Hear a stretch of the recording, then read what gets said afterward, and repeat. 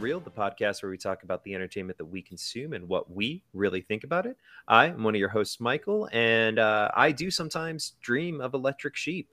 And I'm joined this week by my friend, colleague, and co-host, and the man who probably has done a few tears in the rain, Jesse. How you doing, Jesse? I'm good, man. I'm good. Those tears were lost, just FYI, and I've never dreamt of electric sheep myself. I've sometimes tried counting them so I can fall asleep, but that never really works out for me. I mean, I actually had, in preparation for this, I rewatched, the movie we're going to be talking about here, Blade Runner, and its subsequent sequel, Blade Runner 2049. So I had a electric sheep on the brain. So Yeah, I mean, I could see that. I don't think you ever see an electric sheep, although I didn't watch all the versions of this movie, so maybe they snuck one in and, one of the random ones there, but yeah. Perfect. Yeah. So just kind of an overview. I guess I just spoiled it a little bit at the very top of the episode, so I don't even know if it's a spoiler since we're going to be talking about it. This episode, we're going to be talking about Blade Runner, the movie. And Jesse, do you want to explain potentially why we're going to be talking about it, just to give some context? Sure. So there's a couple different reasons why I thought this was a good fit given the time of the year. For one, Denis Villeneuve's Dune, his adaptation of the acclaimed science fiction novel, is going to be released in October, and that is very much going to be a future episode that we'll be doing. So I thought it would be worthwhile to do an episode for him discussing his movies that he's already made, given that he's a filmmaker that I greatly admire. And of course, as you alluded to, he did film the sequel to Blade Runner 2049. So it made sense in my mind to go, well, if we're going to talk about that and his other works, we may as well touch on Blade Runner as well while we're at it. So that was my long buildup of logic to get to that point. And for the second reason, this movie just lends itself well to the fall season. It's pretty dark in most of the scenes. It rains a lot. It's just has that fall type feel as a prelude before we get into spooky season. So I thought, why not? Seems like a good time. No, I agree. It's got some pretty intense moments in the movie itself. So I think it is a good time to talk about it. Freaking Sebastian's apartment, man. I think that trips me out more than anything else, but we can get to that a little bit. But this is probably the most celebrated pure science fiction movie that has been released, and although it was not super well received when it came out, it has since built a pretty raucous cult following behind it for people who see it as largely influential on the science fiction genre as a whole and some of these subgenres that have been developed under that. So, Michael, before we get into some of the background on this movie, because I think that's almost as interesting as the film itself, what in your lifetime has been your experience with Blade Runner, and is it a movie that you agree, yes, this is critical to the science fiction genre, or are you not as warm on it as some of the other nerds that, celebrate this movie so much? Yeah, so I think if I'm remembering correctly, my introduction to Blade Runner was on G4, the old game media TV channel. And I think it might have been an anniversary or something like that, but I remember seeing it, and I feel like that's the first time I ever watched it. And I think it was more because being a young impressionable teenager, I was told that I needed to watch it for nerd credit. And therefore I was like, yeah, I need to watch it for nerd credit. And so I watched it, and even at the time, I was still really into the technical aspects of movie productions, being a theater nerd. So I really enjoyed like seeing the landscapes and the artistic direction and just kind of all the themes that they was just like so enveloping, engrossing. I'm trying to think of a better word, but um, captivating. It was just watching it. I just was fixated on it. So I think that was kind of my first experience with it, and I remember being kind of disappointed as a teenager because it's a talky movie. Mm-hmm. Yeah. So as a teenager, I was like expecting action and excitement, and then it turned out just to be, you know, kind of the story of a guy kind of being a beat cop detective, a noir detective is the term I'm looking for, just kind of going around and trying to solve crimes and talking to people and doing research and stuff. So, and then like brief flashes of excitement and entertainment. So that was kind of the first experience I ever had with it. I didn't get soured on it. It just was like, oh, okay, that's what this movie was. I didn't realize. And then I've gone back a few times and rewatched it. I actually used it as an example piece for one of my production analysis classes I was doing. We were talking about doing Hamlet in space. And I mean, so, awesome. Yeah. yeah, so I really wanted to kind of blend the idea of the costumes, and this is kind of a little off key, but the costumes for the production were going to be like that campy 1950s, late 1940s space age stuff with like the big like fishbowl helmets and like kind of the poofy with the big elbows and the big like every joint has like these really big areas of extra fabric and all this stuff. And then I wanted to do the set as like, and this is again nerdum here.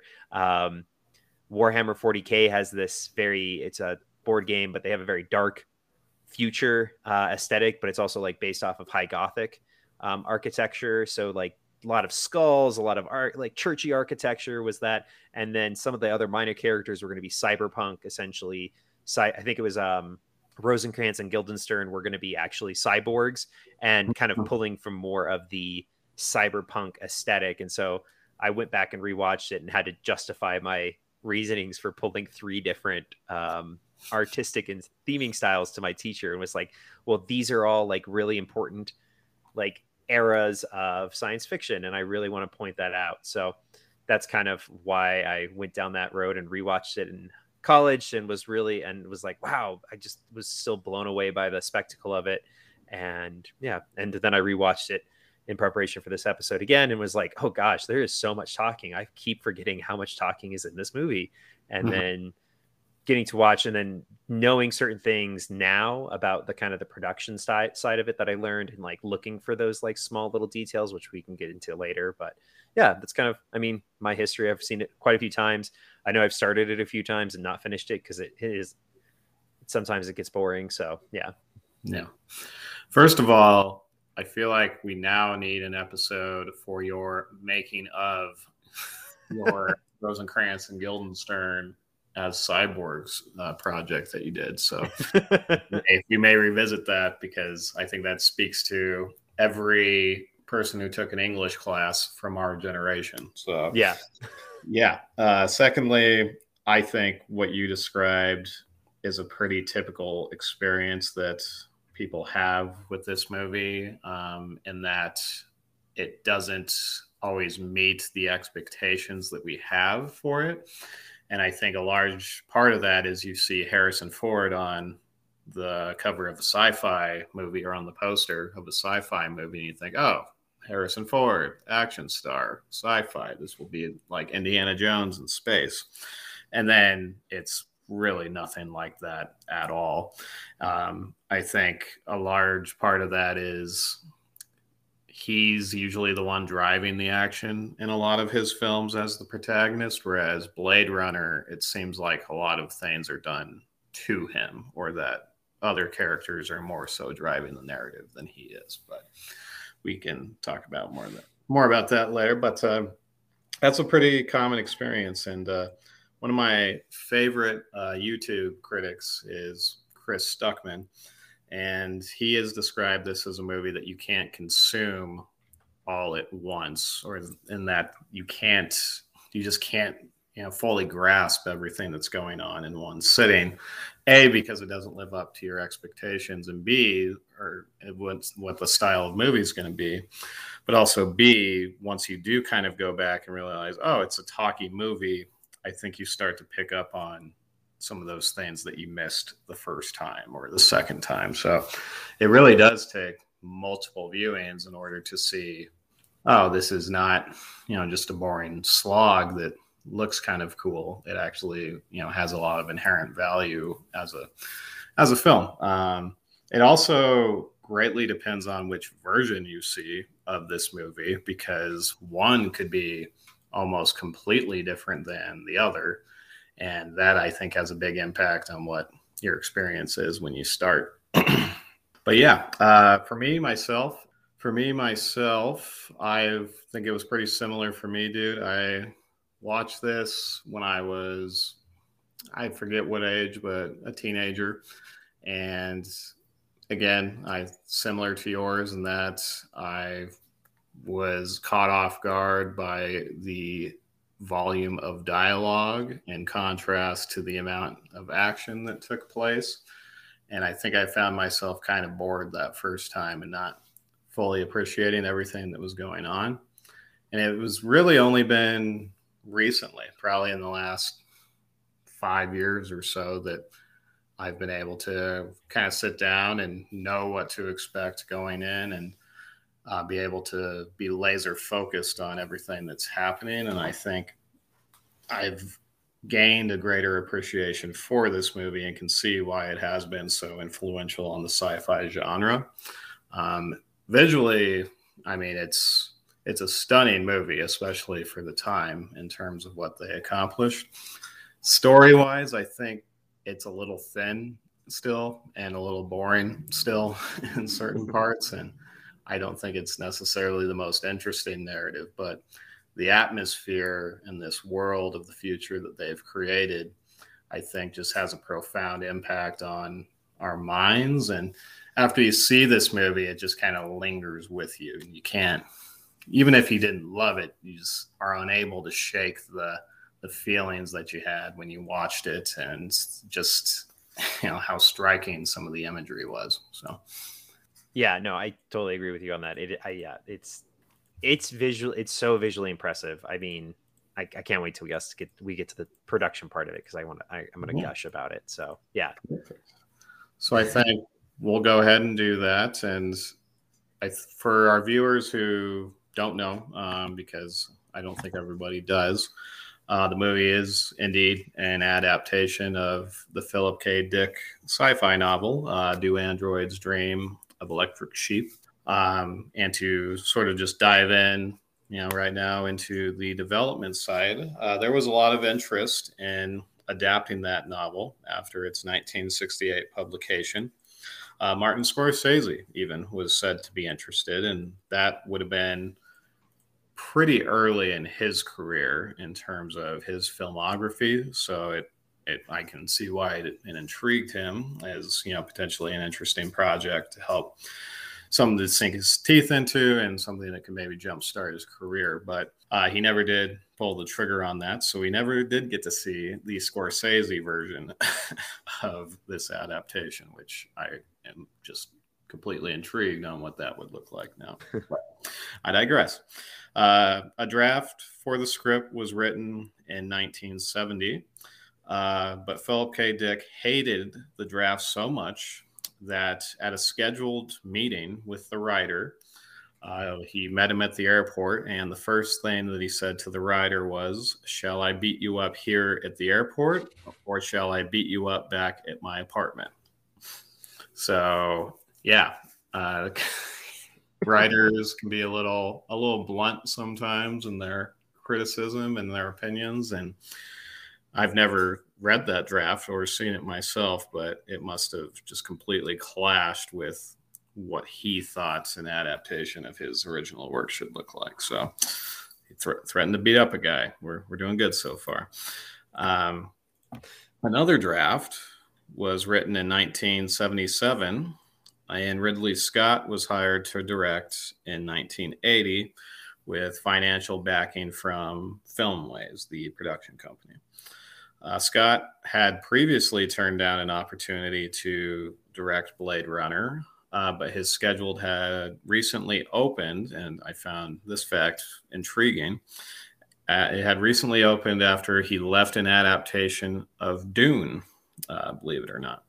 And of course, Denis Villeneuve, who directed Blade Runner 2049, has directed his own adaptation of Dune, which is releasing next month. So I thought that was just a coincidental little factoid there. Prior to the beginning of principal photography, Filmways withdraws financial backing, forcing the producer to find new investors.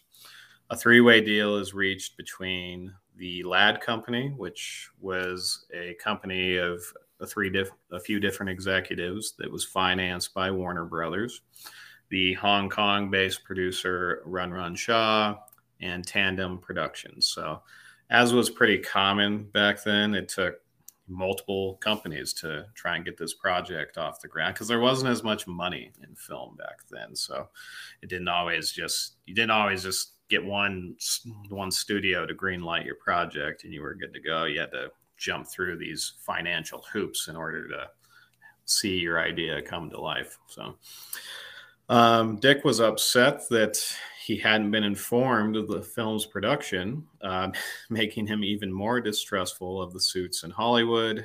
And he was not a fan of the original script that was being adapted for this. However, after rewrites were completed, he definitely approved and he liked the finished script. And they also did a 20-minute special effects test reel that was screened just for him.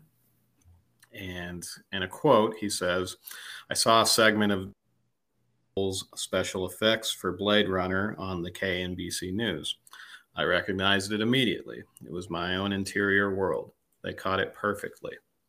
He also approved of the film script, saying, "After I finished reading the screenplay, I got the novel out and looked through it. The two reinforce each other so that someone who started with the novel would enjoy the movie, and someone who started with the movie would enjoy the novel." Michael, I myself have actually not read the novel. Have you ever read that?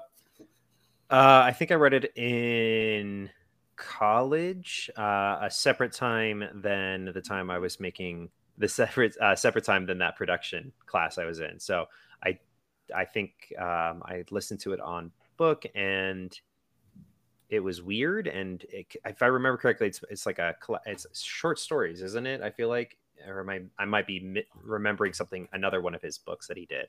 Potentially. I do think it had some more environmental and religious themes incorporated into it than the movie did. But did you feel that you agree with the quote, though, that as someone who appreciates the film, that you appreciated the novel, or had you not gained that appreciation for the movie yet? I think I remember reading it and seeing where a lot of the themes came from for the movie. It does definitely carry that dystopian science fiction feel, that, almost, I think the novel set in post-apocalyptic type stuff. Wow, you're really making me dredge up memories here. I gotta keep you on your toes sometimes. Yeah, right. I feel like it's post-apocalyptic in the sense that there was a world war, radiation, the colonies is still a thing in the book, and people are leaving and going there, and then they do genetically engineer androids, which are different than robots or cyborgs, and That's where I'm starting to fuzz out on there. So do you feel then that it was a similar experience that you appreciated though, or were they pretty different in your mind? I mean, I feel like the themes of, at least what I get from the movie is, and I feel like I got from the book, was like kind of the question of what's the meaning, what is life, what does it mean, Mhm. who gets to say what is alive and what isn't alive, and who, that type of stuff. Because I think the reference to electric sheep in the book is essentially that there are animals that are androids, and there are real or like alive animals. So I feel like that's kind of where that comes from, and that's the idea. And I get that is like, what is life, and who gets to say who gets to die and who gets to live type stuff is really what I gather from the movie. So yeah. Well, I think Philip K. Dick would be happy to hear that. So there you go. All these years later, he unfortunately passed away before the film's release, so we did not get to see the final product. Although this movie hasn't really had a final product until recently, so we would have had to live a lot longer than just 1982 in order to see that. The casting for the role of Deckard, the character portrayed by Harrison Ford, then the main protagonist of the film, proved to be difficult. The script was written with Robert Mitchum in mind, who, if you don't know, faithful listeners, was a star of many classic film noir films. Scott and the producers also spent months discussing the role with Dustin Hoffman, who eventually declined the role due to differences in vision. Several actors were considered for the role, and I think you'll get a kick out of this list, Michael, but it included Gene Hackman, Sean Connery, Jack Nicholson, Paul Newman, Clint Eastwood, Tommy Lee Jones, Arnold Schwarzenegger, Peter Falk, Nick Nolte, Al Pacino, and Burt Reynolds. Wow. I knew about Arnold. I didn't know about a lot of those other ones. I mean, some of those guys at this time were still relative unknowns in Hollywood, so maybe they were realistic, but I'm just speculating. But it seems to me that that considered list for a lot of the named actors was more of a wish list than anything that they actually gained traction on. But, who knows?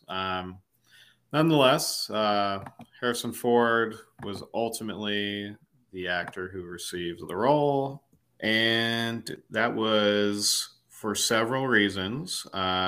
His performance in the Star Wars films, which I think was part of what set up the expectations that were not met for a lot of audience members after seeing him as Han Solo and then trying to wrap their minds around Blade Runner. Ford's interest in the Blade Runner story and discussions with Steven Spielberg, who was finishing Raiders of the Lost Ark at the time and strongly praised Ford's work in the film. After doing Star Wars and Raiders of the Lost Ark, some more popcorn, fun summertime-based movies, Ford was looking for a role with some more dramatic depth. The role that was not difficult to cast was Rutger Hauer as Roy Batty, the violent yet thoughtful leader of the replicants. Scott was so convinced that he was going to just fit the role like a glove that he cast Hauer without having met him, based solely on Hauer's performances and Paul Verhoeven's movies Scott had seen, including Katie Tipple, Soldier of Orange, and Turkish Delight. This is also, of all the films that Hauer made, Blade Runner was his favorite. I'm going to interject here real quickly. Yeah. Anytime. Do you know the story of the first time they met in person? I do not. So okay, indulge us. This is really good. So the first time they met, he showed up. It was, I'm going to try to remember this correctly. He showed up he had already dyed his hair. The bleach blonde, platinum blonde. Yep. Yeah. In suede hot pink pants, with a fox, like one of those like fox, I don't know what they're called, but it's like a scarf made out of fox fur. He had red contact lenses in his eyes and was wearing pink Elton John-esque sunglasses. How 80s of him. Yeah, and so, and like the whole reason that he did that was that he felt like that's what how bad fashion like this would be in the future, and how outrageous it would be, just kind of with the cultural fashion that they was currently going on. So, fun fact, that was it. You can go. You can continue now. Yeah, that's awesome. I love that, and feel free, dude. This is kind of, I'm going through the motions here. Yeah. But we do have an open forum, so feel free to interject with your knowledge at any point for the benefit of us all. But I thought the other really noteworthy part about Howard in this movie is that, I mean, he's most known for, and we're going to get into some spoilers, folks, for those who haven't seen Blade Runner. So, I mean, it's been out for years. So that's, again, as always, that's on you. But fair warning. But Tears and Rain, the famous speech that I think garnered him a lot of the acclaim that he earned for this role, he actually rewrote that speech himself and presented the words to Scott on set prior to filming. So he didn't even tell him, the director of the fucking movie, that he was rewriting his most pivotal scene. He just did it and then showed it to him right before they were going to start rolling the cameras for it. I mean, ballsy move. It's a bold move, Cotton, and it indeed paid off for him. So yeah, good for him. I also always enjoyed Edward James Olmos in this, although he's not in the version that I saw recently that much. I watched the final cut for this, so maybe he's in the other versions a little bit more. He's not in that one too much, but yeah, I was like, hey, it's Edward James Olmos, so that's always fun. I think, because we're going to go into some of the conversations about the different versions and what that did to these folks, but Michael, do you want to talk about some of the designs for the visuals and whatnot? Yeah, absolutely. So kind of, I think when you talk about Blade Runner, you have to talk about, or one of the topics that come up is kind of just the striking the visuals that come from the movie. Mm-hmm. I mean, the influences on productions, on games, on everything. Like you think about, and we'll kind of touch a little bit on this, but like just the theme of cyberpunk coming out, mm-hmm. and this being part of that culture, looking and seeing the giant buildings and kind of that dystopian future, like games like Cyberpunk 2077, which is a video game that recently came out. Yeah. Has in the media world, it hasn't been getting like really great reviews because it was kind of rushed or whatever, but still. Well, neither did Blade Runner when it first came out. So yeah. You see these like impacts that this visual aesthetic has. I think you can even see them like pretty much anytime you have this type of dystopian tech-based world, you see these giant buildings, you see these giant structures that are given form, and it's all part of the, I feel like, coming from this in its tone and shift. Another really cool part about this is how much CGI do you think is in this movie, Jesse? Not too much, I wouldn't think. Just given the time, mm-hmm. and the budget, I would assume they had to rely on more practical effects for a lot of that stuff. I imagine there is some level of CGI, but I wouldn't think it would be overbearing by any means. So actually, there's zero CGI as we know it today in this movie. So everything you see in this movie, yeah, right? It's crazy. When you think about some of the sweeping pictures and stuff like that, I think about like the giant Coca-Cola sign that they have, like that seems like a prime opportunity for a CGI thing, or even something along those lines. But this movie has zero of that. It is all either matte paintings, which is the old way of doing things before CGI to give you those grand sweeping vistas,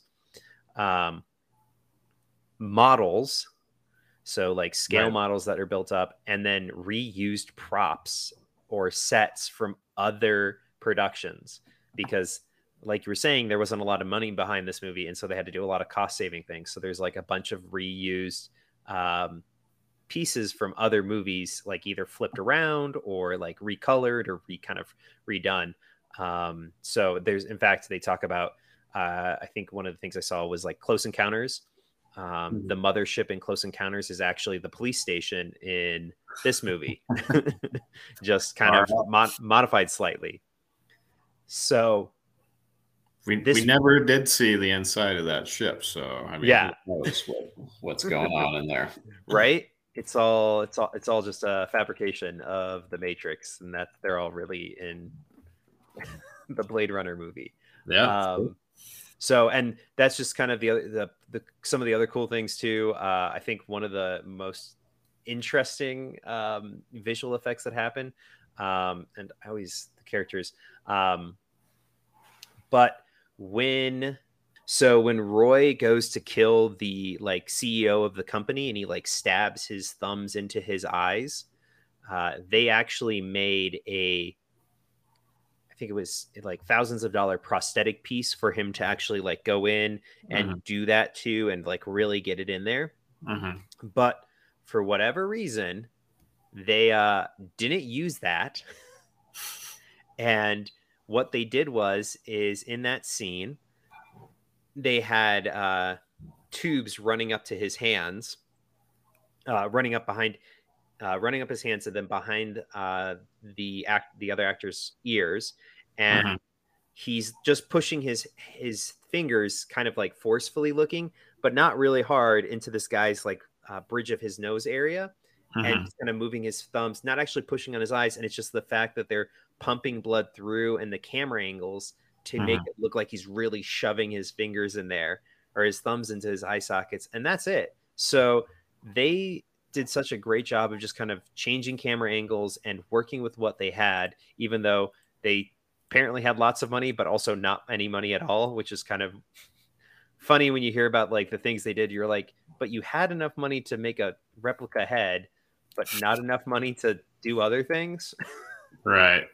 So it's such an impressive movie just on the technical aspects, the theming aspects of the entire thing. So there's, want to talk a little bit about that and kind of the production history, and then why cyberpunk is such an important genre. It was coming out of like the 1960s, 1970s is when it was really getting big. I know this is a little bit, but I think we should talk a little bit about the subgenre in science fiction, just because it is, I think it has really importance in today's world as well. So really quick on that eye gouging scene, because I watched this last week with my wife who hadn't seen it before, and when Roy is killing his maker in somewhat gruesome fashion, she goes ew, and then she has to look away while the scene is going on because it grossed her out so much. So hey, all these years later, they're still getting that reaction from people, which they would probably be pretty proud of to hear that. Yeah, I mean, I'm gonna be honest. It seems like, I mean, you can go back and tell her like how they did it, because it's pretty cool. So, but yeah, go ahead with the subgenre. So we were ready to move on to that part. Yeah, I mean, I think in terms of design, I thought it was interesting that they made it with Metropolis in mind, the classic Fritz Lang movie of having the built-up urban environment where the wealthy are literally living above the working class, which is also a theme they use in this movie. And I was okay actually with this kind of being low budget and them not being able to use any CGI, because I think the visuals and the kind of the, I don't always like using this word, but the kind of gritty style that you get of the locale and the city, you know, and it always raining, just kind of suits the themes and the overall mood, you know, of the film. So it's a rare occasion where not having a lot of money, I think, worked in their favor, actually. Yeah, I agree. I think mind you, I think they went vastly over budget, if I remember correctly, in this. Yeah, but I mean, by today's standards, it's nothing. You know, yeah, right, exactly, yeah.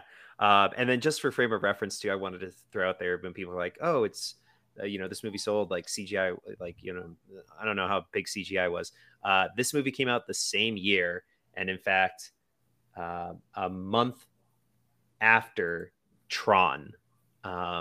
So not groundbreaking in the sense of what we consider CGI or like impressive, but still like the fact that an entire movie Tron was based around a lot of this technology and the fact that these movies came out so closely, it's impressive to think that like these guys did this same did grand sweeping spectacle on a whole different level while another movie was about to come out that did grand sweeping spectacle on a different level. So it's just kind of cool to know about that production history in that regard. Yeah, for sure. Cool.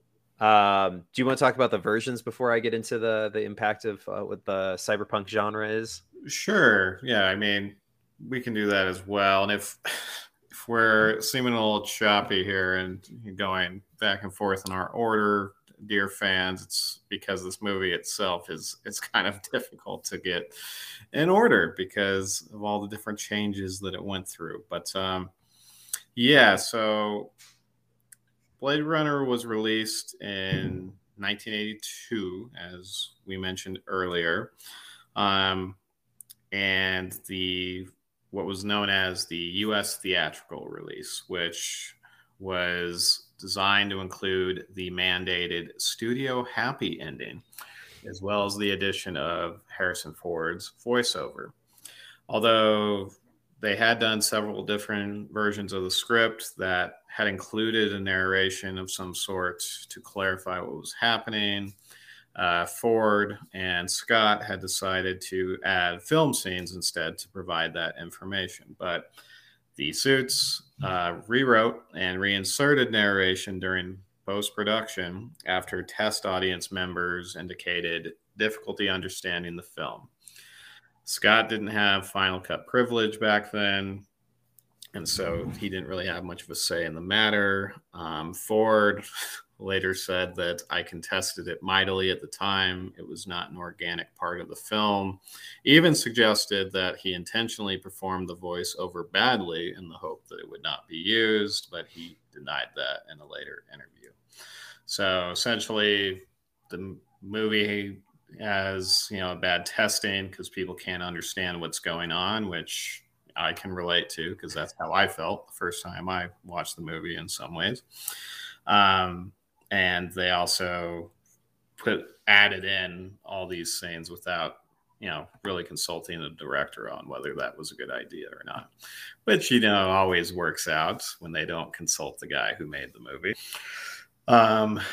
They also did a US broadcast version in 1986, which was just a shade under 2 hours, and it was edited by television company CBS to tone down the violence, profanity, and nudity to meet broadcasting restrictions. And I feel like this was pretty common with movies back then because they ran on cable TV, that they had to be edited in order for the stations to be able to air them on their channels. But imagine trying to take all that out of Blade Runner and make it watchable. That must have been a nightmare for whoever had to do that. Yeah, absolutely. There was also the director's cut, which was released in 1992 and was prompted by an unauthorized 1990 and 1991 theatrical release of the work print version of the movie. That contained significant changes from the theatrical work print version, meaning the studio kind of found, some of Scott's original ideas and put him back then, but they didn't really consult him on that before they did it. So what they did is then they were able to come back and, get together with Scott so that he could make, some changes that he wanted to do. Scott publicly disowned that work print version of the film as a director's cut, citing that it was roughly edited and lacked a key scene, and the climax did not feature the score composed for the film. So they were able to actually assemble the actual director's cut with help from Scott, and they removed, I can't believe there was this many, they removed Deckard's 13 explanatory voiceovers that they had Harrison Ford do, the insertion of a dream sequence of the unicorn running through a forest, the removal of the studio imposed happy ending, including some of the visuals which had originally run under the film's end credits. The film and the director's cut ends when the elevator doors close as Deckard and Rachel leave his apartment. And then, of course, there is our final cut, which was released in 2007, and the only version over which Ridley Scott had complete artistic control. So it took 25 years for the director to finally have full artistic control of the movie that he made, which we're talking about Ridley Scott here. He has a history of clashing with studios and fighting over which version is going to be released theatrically, and then later on getting a director's cut of some sort that's vastly different from the film that was released. But all these different hurdles that Blade Runner went through is just, it's just mind-boggling to think there were this many different versions of the same movie. The final cut contains the original full-length version of The Unicorn Dream, which had never been in any version and had been restored. And additionally, all the additional violence and alternative edits that were taken out in previous cuts were reinserted. So all the blood and nudity that the television stations didn't want was put back into the movie. And then I just had one other quote from Ford from Ford and Scott on a couple of things. In regards to those dreaded voiceovers, they interviewed Ford in 1992, and he revealed that Blade Runner is not one of my favorite films. I tangled with Ridley. When we started shooting, it had been tactically agreed that the version of the film that we agreed upon was the version without voiceover narration. It was a fucking nightmare. I thought the film had worked without the narration, but now I was stuck recreating that narration, and I was obliged to do the voiceovers for people that did not represent the director's interests. I went kicking and screaming to the studio to record it. And then in 2006, they talked to Scott, and he said, he was asked, actually, who's the biggest pain in the arse you've ever worked with? And he replied, it's got to be Harrison. He'll forgive me because now I get on with him. Now he's become charming, but he knows a lot. That's the problem. When we worked together, it was my first film up, and I was the new kid on the block, but we made a good movie. These two later, as Scott alluded to, were able to reconcile and form a mutual respect for one another. But yeah, there was a lot of drama happening behind the scenes for Blade Runner, even after it was released. I mean, yeah, that's fair. It's as you're talking about like all the different releases, I think that's why I remember G4 making a big deal about it. It was because there was another release or something like that. And so I think that's why it was on there, and that's why I saw it for the first time.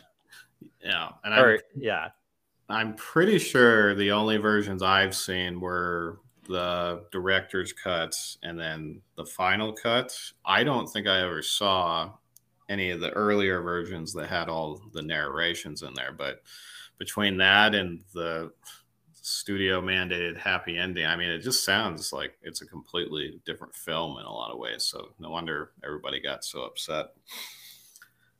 Yeah, I can understand that. It does seem that it just I kind of understand why it's such a that has such a cult following and why it's so popular is because it has been kind of in the cultural zeitgeist for decades now, in the sense that it's just been ebbing and flowing back and forth between running on TV and then, you know, running a different one. And then, I mean, if I didn't know the full story behind it, I would almost say it's like some sort of genius marketing ploy. Keep re-releasing it. Yeah, just yeah. For more money. Oh, hey, this is the different version now. Mm-hmm. Come on, wink, wink. Yeah, it's crazy. You hear about movies that, you know, are embroiled with drama and clashing and friction between the director and the actors, or the director and the studio, or whomever. But it's crazy to me that they would hire a guy to do this job, and then, you know, I guess it's not that crazy, but that they would then go in and, you know, just completely change so many things. And who knows, man, if they had actually released his version that he intended, much like what happened with Kingdom of Heaven, with the differences between that theatrical release and that director's cut, maybe it would have been better received in the beginning, but it got there eventually. So no moss, yeah. I guess. Very true. Cool. Well, that covers all the information I had on the versions. So I think it's time to talk about Cyberpunk, dude. Perfect. So just to kind of put into frame of reference, and the reason I just think it's so impactful to talk about this, because it is, when I hear the term cyberpunk, I think this movie, as well as several other influential pieces of media during these decades, the 1970s, going into that, you know, 1980s type feel, because, and even starting back with the new wave of science fiction in the 1960s, and it kind of just goes back to that counterculture that was brewing during this time, and really pushed kind of these newer ideas and thoughts. Where I was saying previously, you know, before, science fiction was about kind of the goofy spacemen, the going off and going to other worlds, and kind of more about the monsters outside.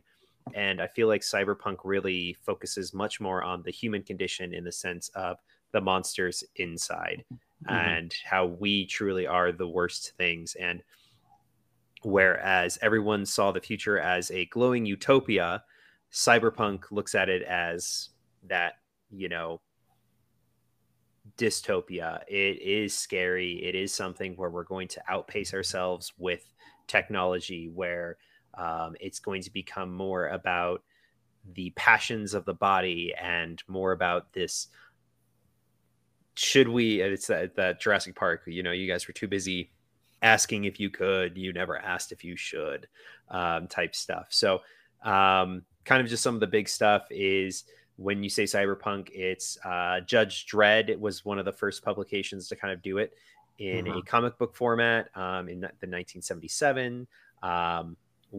The release in 1948 of William Gibbons' influential novel, Neuromancer, helped solidify the cyberpunk genre as its own thing, and really was focusing on the themes that were coming out of the punk subculture, the music, and that kind of era coming from Britain, and as well as the currently evolving hacker culture with computers coming up and the rise. And so that whole idea of this otherworldly thing.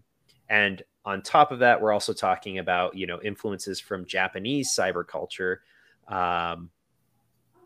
where we're talking about Akira, the animated, the manga, and then subsequently that one came out in 1982, and then the subsequent animated anime movie by the same name that came out in 1988, where it had the same type of thing where you have the higher up aristocrats living above, and there's this dirty dinginess that is below, because people are looking at it in sense of saying, well, why is the future going to be better for everybody when we're currently living in an age where there are people that are living in these high-rise skyscrapers and there are people on the street who have nothing? Why is that going to change in the future? It's just the disparity is only going to get bigger and worse, and it's only going to get gross and grimier. And we see that in we see that in Blade Runner, where Deckard is like literally sitting in a car at one point, and then it's like he's a Blade Runner. He's a part of the police, and his car gets people start trying to steal stuff off his car. Yeah. So it's like it just shows you and he doesn't get out or do anything. He just drives away. Just leaves them there. He's just like, yep, this is part of life, and just goes burp, and then flies away in his spinner. And then those guys just resume fighting each other. Exactly. Yeah. And it shows, and there's like the whole the introduction of showcasing the disparity in how dirty the streets are and all that stuff. So it's just very interesting. I think it's even the stark difference is even clearer in the sequel, where they showcase just how clean the corporation offices are in comparison, and just like the ridiculousness of them in the set again adds to that, with just the grandiose scale of the corporate buildings, and how one of the main the fight towards the end between the different androids is in like an old rundown building with like old with an old elevator that's like a cage elevator, and the toys that are there are kind of old but also new in some ways. So it's just interesting to see this whole idea come forward as a genre because of like these solidifying media franchises showcasing like, hey, the future is probably going to suck, and we need to realize it's going to suck, because that's what art does. It teaches us, hey, we need to really evaluate what we're doing right now so we don't get to this point in the future. Yeah, I would say we're already seeing a lot of that in our current society. So that doesn't necessarily assuage any misgivings I have about our future. But yeah, dude, I can see all that. And I think I saw that Ghost in the Shell, those creators also credited Blade Runner as being an influence. I know there's been some other video games that have done the same. When they rebooted or did the new version of Battlestar Galactica, that was, they definitely looked to Blade Runner for that. So this movie, while not commercially successful, and while it was overshadowed by, I think, a lot of other science fiction movies that came out around the same time, it definitely had much more of a cultural impact than I think a lot of those other films did, and therefore has had more of a lasting legacy as a result. So I think that's really cool. That's it kind of kickstarted that whole genre all on its own. Yeah.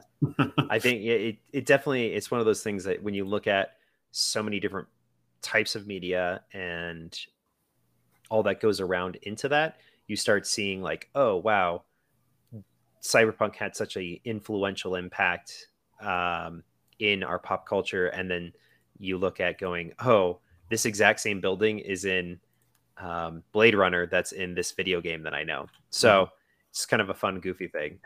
I think even something like Tesla, like Elon Musk has designed trucks or vehicles that look like, some of the vehicles from Blade Runner. So even in our real lives, it's having an impact.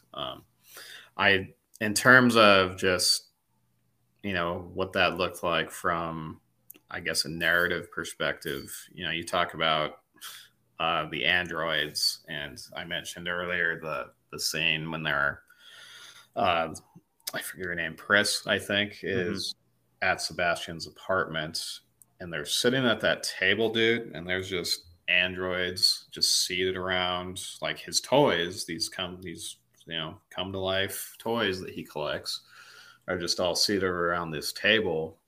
And dude, it's fucking unsettling as shit watching that. Like I was uncomfortable watching that scene, and it didn't have anything to do with the plot necessarily, or with the fact that she was manipulating him to try and get him to lead her and Roy to their creator so that they can get more life. But just they looked like real people, and I'm sure they were in some cases, but in the scene, they're just supposed to be toys, but they're just the way they were designed and the way they moved and the way their eyes darted around. It it was unsettling watching that, and I hadn't remembered that before. So perhaps that was a part in the movie where I was bored and maybe not paying as close of attention as I should have. But this last time, that really stood out to me. Fair. Yeah. I think in terms of other influences, I think we still do continue to see other movies and other science fiction works take their visual cues from Blade Runner in terms of the design and whatnot. I would imagine that would continue. Do you think the cyberpunk genre still looks to this movie as kind of its basis for what it should look like and what it should feel like? Or has it evolved now to a point where it's kind of moved past Blade Runner and is kind of on a whole other page in terms of its own evolution? I mean, it's hard to say just because like this was a counter response to a previous science fiction genre. I feel like we as a culture have started moving in a counterculture to this. Being said, I think the most prevalent, I think right now, like I was saying, the video game Cyberpunk 2077 came out, and it has much more of a bright neon kind of feel to it, where I feel like Blade Runner has much more of a grimy, not neon. I'm trying to think of another color or a lighting source. I want to say LED, but that's not the same thing. It just has a different kind of feel to it. And I feel like we as a culture are kind of moving not away from it as kind of an impactful thing, because it's still very culturally relevant. I just feel like we are viewing it and seeing it as something that's point to look at and say, how can we even change up how we are doing dystopian futures that's slightly different than this? I think about more recent ones, like Upgrade, a movie that came out a while back, being more around the idea of us changing ourselves, asking the question, are we still human because we change ourselves? Whereas Blade Runner kind of asks the question, when we change things or when we implement these things, are we giving sentient life type stuff? So it's important. I do feel like we're moving to other things, but I don't think this is ever going to lose its significance to us as a cultural touch point for media and inspiration, especially. Yeah. Well, I guess we will see. But I think when you look at what we're getting out of that genre currently, to me at least, I wouldn't quote myself as an expert on that by any means, but just from the outside looking in, I think you can definitely see Blade Runner's fingerprints still all over a lot of that stuff. And that's probably, I think once you have a launching point for what a style is going to be, you never fully move away from that, even if, it evolves or changes. Did you have anything else you wanted to touch on Cyberpunk specifically before we move on? No, I think I'm good. I think it's a good quick segue into just the Tears and Rain monologue. In that, first of all, I thought Hauer was just sensational during that entire ending sequence. Just completely out of his mind, method acting or whatever he was doing. But just really great stuff from him. So I can see why he thinks it's his most essential role that he portrayed. And of course, RIP to him as he passed away recently. But because I had only known him from the sleazy kind of corrupt CEO from the Wayne Enterprises and Batman Begins. So that was a whole new layer to him that I wasn't aware he had. But I think when you watch that and you're talking about some of the themes in terms of, you know, the more human side and human existence, what does that look like? What really stood out to me about that monologue is that he's the one, of course, that has a short lifespan and it's not possible for him to get more life. And yet he's lived more in those 4 years than most humans ever have will. And, you know, and he says that, and that I've seen things that you people wouldn't even believe. And so it just adds another layer to the subtext of all that. And I think it is probably the most emotionally rich narrative point in the film. I think it's definitely, you know, a movie where the climax, I think, is the high point. So yeah, I think we can go ahead and just kind of speculate now on what we think Blade Runner's legacy will be, you know, moving forward. If you had any final thoughts on what that might be. Yeah, I think so. I mean, like I was saying, it's clear that Blade Runner as a touch point culturally is very significant in just all the different types of media that kind of pull from it. And it's such an easy and impressive one to do. I think I'm curious to see what they can. The sequel, obviously, 2049 is very visually impressive in its own right and has an interesting story to tell. And I'm curious to see what they'll do in the future, if they will try to reboot this or do another thing, maybe without kind of the original story in mind, just kind of bring us back into that world, because I think it is a very interesting and cool world to go through. So on that type of thing, I'm interested to see where they go after kind of, you know, the movie came out a while back now, the sequel. But it's still, I just don't imagine they're just going to be like, yep, okay, cool, we did this and it made money for us, so yeah, I think we're fine, we're not going to ever go back there. So I do think that it is going to be something that they're going to be like, yeah, let's go back and do some more here. But I mean, I think this is going to be one of those movies that is just consistently shown, consistently brought forward in all different forms of, you know, classes teaching about movies. It's so important. And for that, I feel like just kind of showcasing what you can do on a budget. Yeah. And you can still make visually impressive things, even if you don't have all the money in the world that you want to have.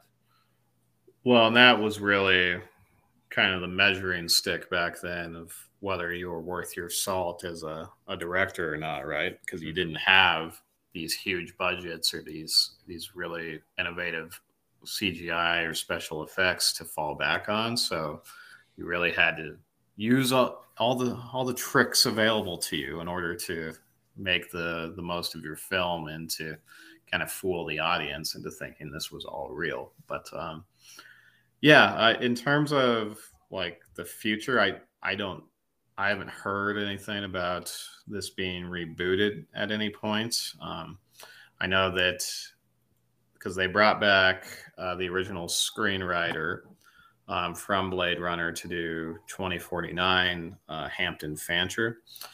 He had said, I think around when Blade Runner 2049 came out, that he did have another idea for a future film, that Ford said that he would be open, and Ford said that he would be open to returning if he liked the script.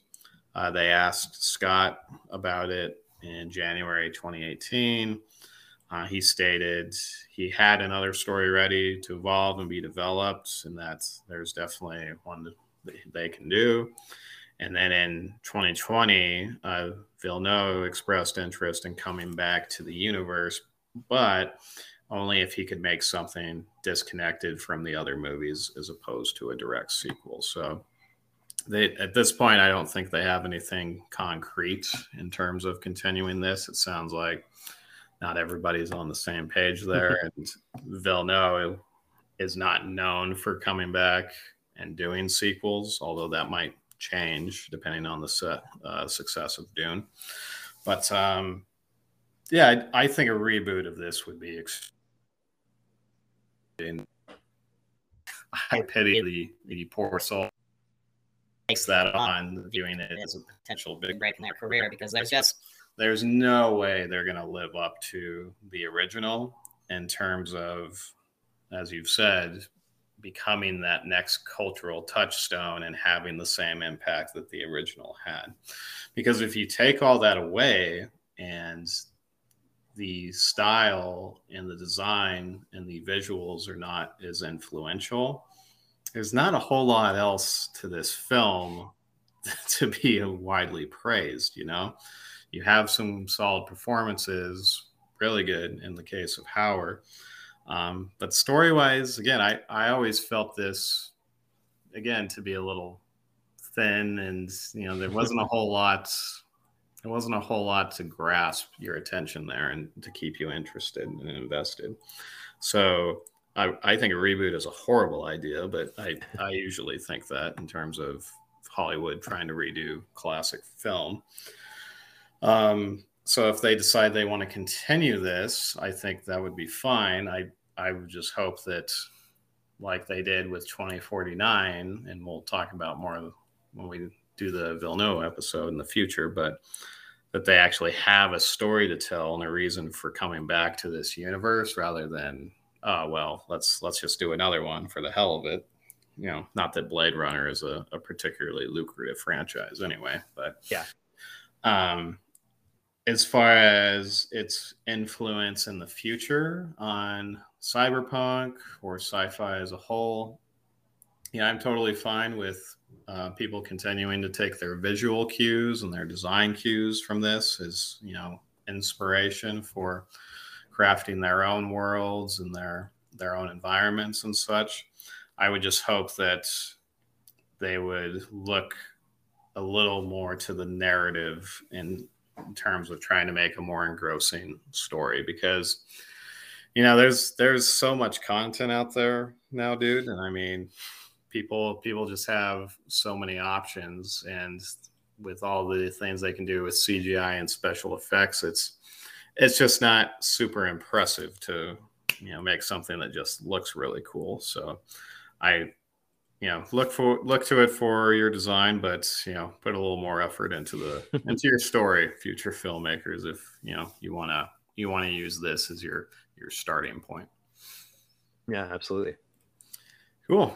Well, unless you have more thoughts, Michael, I feel pretty good about where we're at with Blade Runner, and yeah, I definitely have a newfound, I think, appreciation for this, and we'll view it in the future. Yeah, I think that's good for me. Yeah, I feel solid on it too. So perfect. Yeah, we'll wrap it up here then. Thank you so much for listening to Hit the Reel, the podcast where we talk about the entertainment that we consume and what we really think about it. We try to get this podcast out weekly, usually on Saturdays. So feel free to bookmark that in your calendar and be anxiously awaiting for the next episode.